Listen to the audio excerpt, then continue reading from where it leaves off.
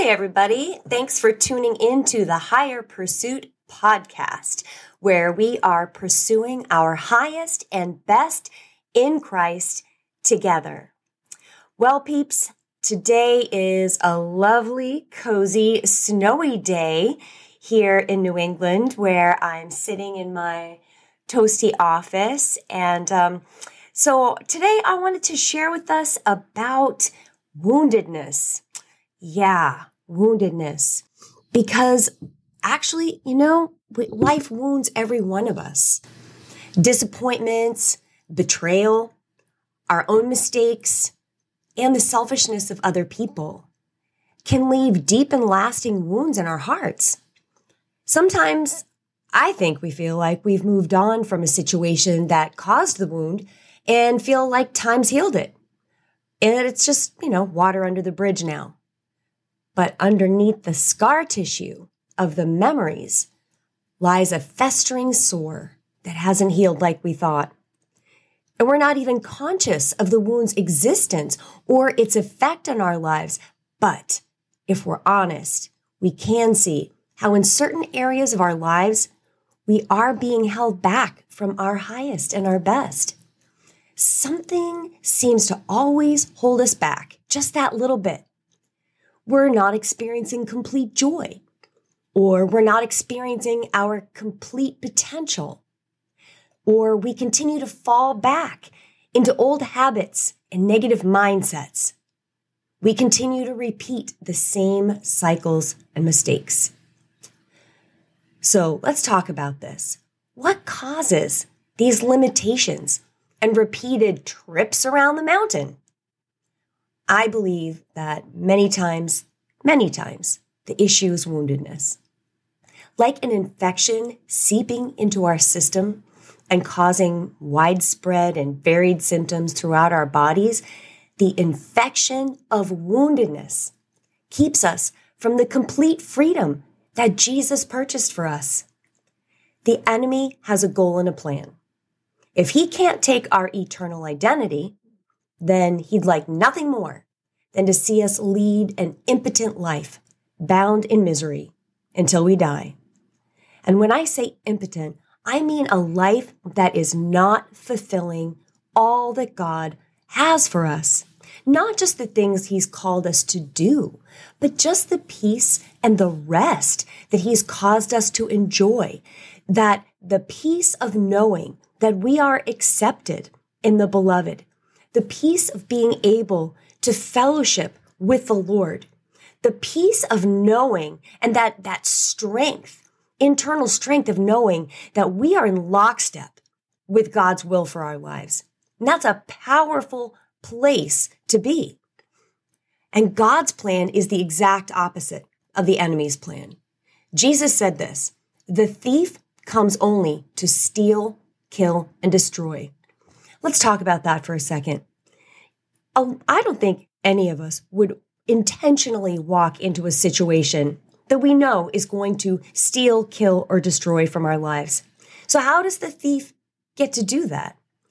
Well, he masks destructive results, destructive choices in positive and alluring bait, with alluring bait, like trapping a mouse in a trap. A mouse is going to walk in for the cheese, and that's what we do. So we walk into situations, or we adopt habits or mindsets, or we take on pursuits that we think are going to make us happy, that we think are going to bring us fulfillment, that we think are going to make us the person that we want to be. And then it doesn't. And we find out that we have actually been stolen from, or our joy and our peace have been killed, or relationships or success has been destroyed.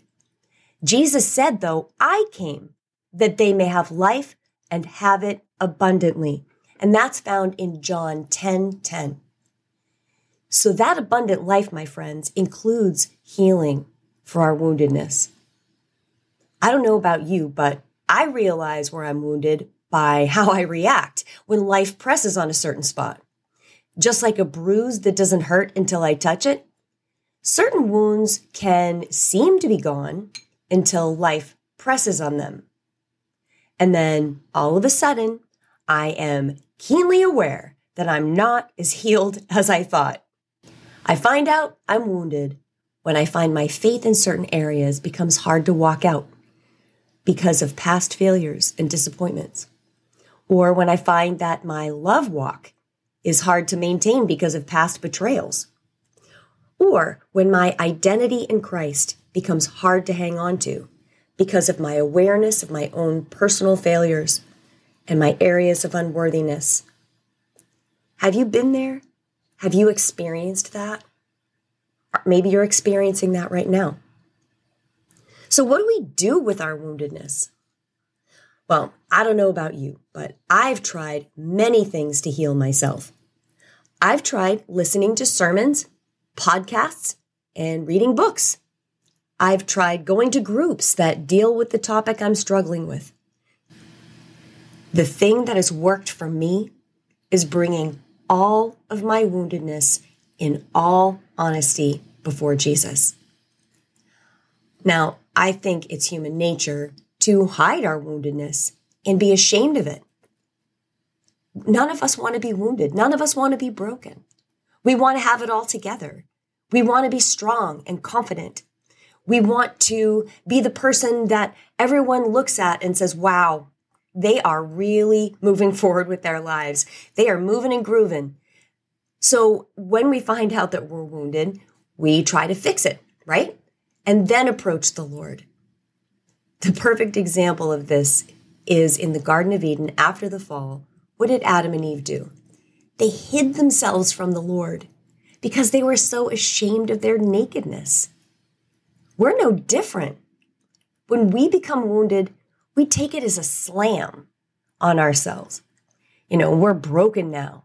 So we try to cover it up and mask the wound, not just to ourselves or to others, but we try to mask it to God. And this is all backwards. Our only hope for healing is to come to the healer. The Bible calls him the balm of Gilead. And when I say balm, it's B-A-L-M. It means it's a healing ointment. So Jesus is a healing ointment and a restorer of our souls. In him and only in him, our faith and hope are rebuilt. And we're strengthened and we're put back on course. Woundedness takes us off course. It pulls us into one ditch or the other. One ditch that woundedness can pull us off into is just the ditch of throwing up our hands and saying, I'm a mess. I'm always going to be a mess. Everyone I know with this wound is a mess. I've never seen anybody move forward in their lives. Everyone in my family is a mess, and on and on. So we just resign to not even trying to receive healing or to move forward with our lives. We just stay a victim. And the other side of the ditch, the ditch on the other side of the road, is to overwork. I'm going to fix myself. I'm going to make it happen.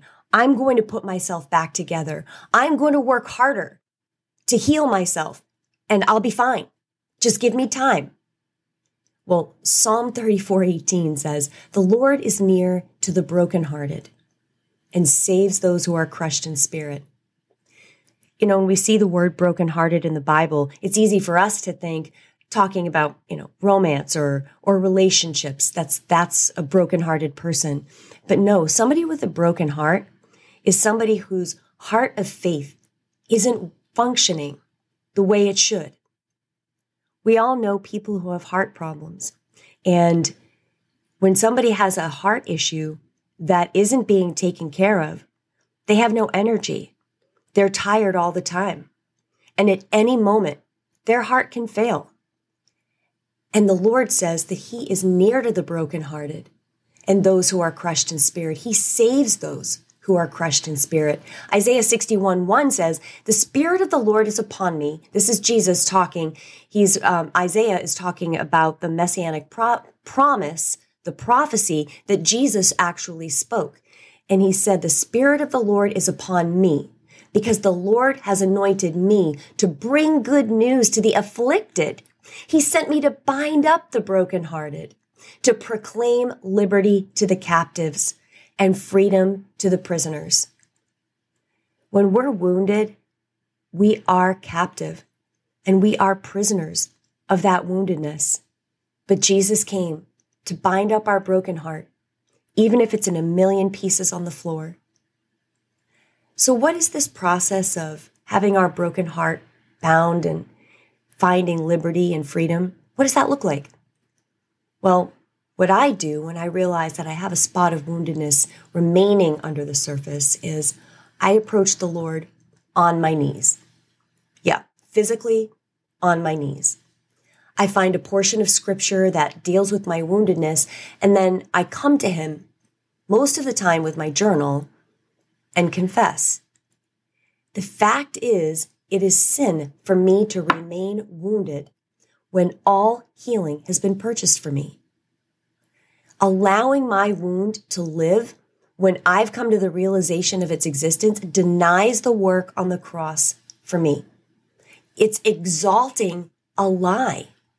Now, bear in mind, God isn't angry at us or at our woundedness. He has no anger for us because it was all satisfied on the cross.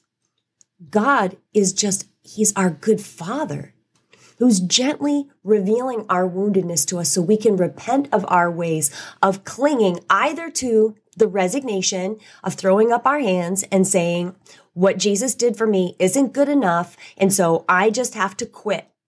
Or of falling into the other ditch and work. I will make myself. I will save myself. I will heal myself. Both of those mindsets are antichrist mindsets, and they deny what Jesus did for us. So in my honesty and my confession, I release my pain, my frustration, my disappointment in myself, and I release it to him. And then I cry out for healing and for strength. And I cry out for faith to see myself the way he sees me and to see truly who Jesus is to me so that I will stop exalting my woundedness either in my conscious mind or in my subconscious mind above the victory of Jesus that's being played out in my life. So I do want to add this. Some wounds may be so old and deeply entrenched in our personas that it might take more than one visit to the great physician to complete the healing. So don't grow weary in well-doing and don't give up hope because your healing will soon appear. You may have to add fasting to your prayer if you're serious about finding healing for your soul. Here's a scripture that talks about that.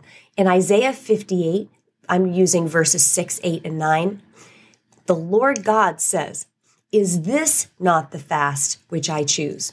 To loosen the bonds of wickedness, to undo the bands of the yoke, and to let the oppressed go free, and to break every yoke."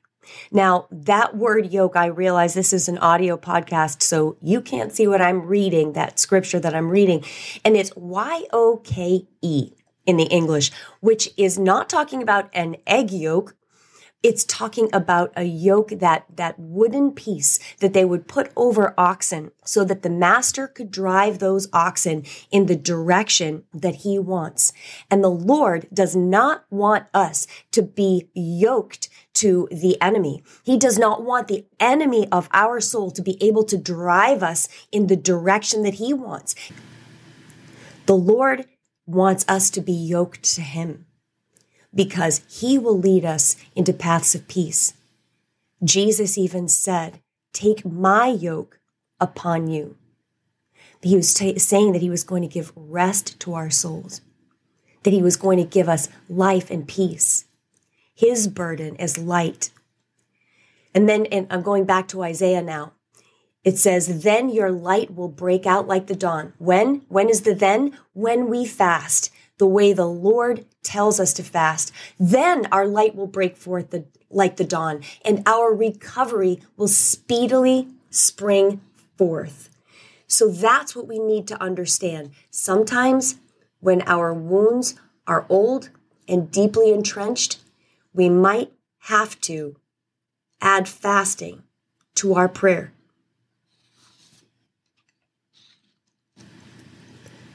I know that the enemy has tried really hard to put you on the sideline and reframe who you are in your own mind so that you never rise to your full potential. And if you see yourself as a grasshopper through the eyes of your woundedness, you'll never be able to rise to your identity in Christ. Therefore, if woundedness has an evil purpose, we might need to fight and use the weapons of our warfare that are mighty through God to the pulling down of strongholds. That's what the Bible tells us. We might have to go into battle using the weapons of the word, of prayer, and fasting to secure our freedom and our healing. But listen, my friend, you are worth the effort. Don't let the enemy lie to you and tell you that your wounds can never be healed, that this is all there is. Don't let the enemy lie to you and tell you that you just need to work harder. You need to pull yourself up by your bootstraps and fix yourself before you can go into God's presence. Attaining healing from woundedness is vital because we're not the only ones impacted by our healing. Did you know that? Yeah, we can rejoice as we feel strong and loved and healed, but there are people watching your life who need to see a God who heals. They need to see that their woundedness can be ministered to by the Lord Jesus Christ, who not only knows them and loves them, but beckons them to come to his presence for healing. Our testimony of being broken and messed up, yet loved and healed, is the story that so many people need to hear. So, let me ask you these questions. So what about you? Have you become aware of an area of woundedness in your heart? Do you struggle with cycles of doubt? What about sadness or chronic disappointment? Ungratefulness, jealousy, bitterness, or unforgiveness? Because these are all symptoms of woundedness in our emotions. We need to ask the Lord how and when we became wounded, and then to ask the Lord to heal that wound with his love and mercy. Let's pray. Dear Jesus, thank you for coming in the flesh and bearing the justice and the punishment that I deserved when you died on the cross. Thank you for opening up the way for me to come back to the Father and receive healing for every area of woundedness. There is now nothing in this life that can pierce me that your love and mercy cannot heal. There are no mistakes too great for your compassion. Praise you, Jesus. There is no wound too obstinate that you can't sanctify with your grace. There are no lost causes with the Holy Spirit. We are not too broken for you. We are not too far gone in any area that your love can't restore us to newness of life. So we receive your love for us today.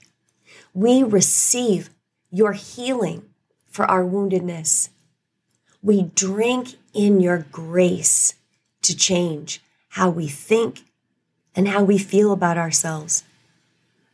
We are in Christ. So now old things have passed away and all things are new. Amen. Amen. Well, my friends, I bless you and I call you blessed. In Jesus' name, amen. Have a great day.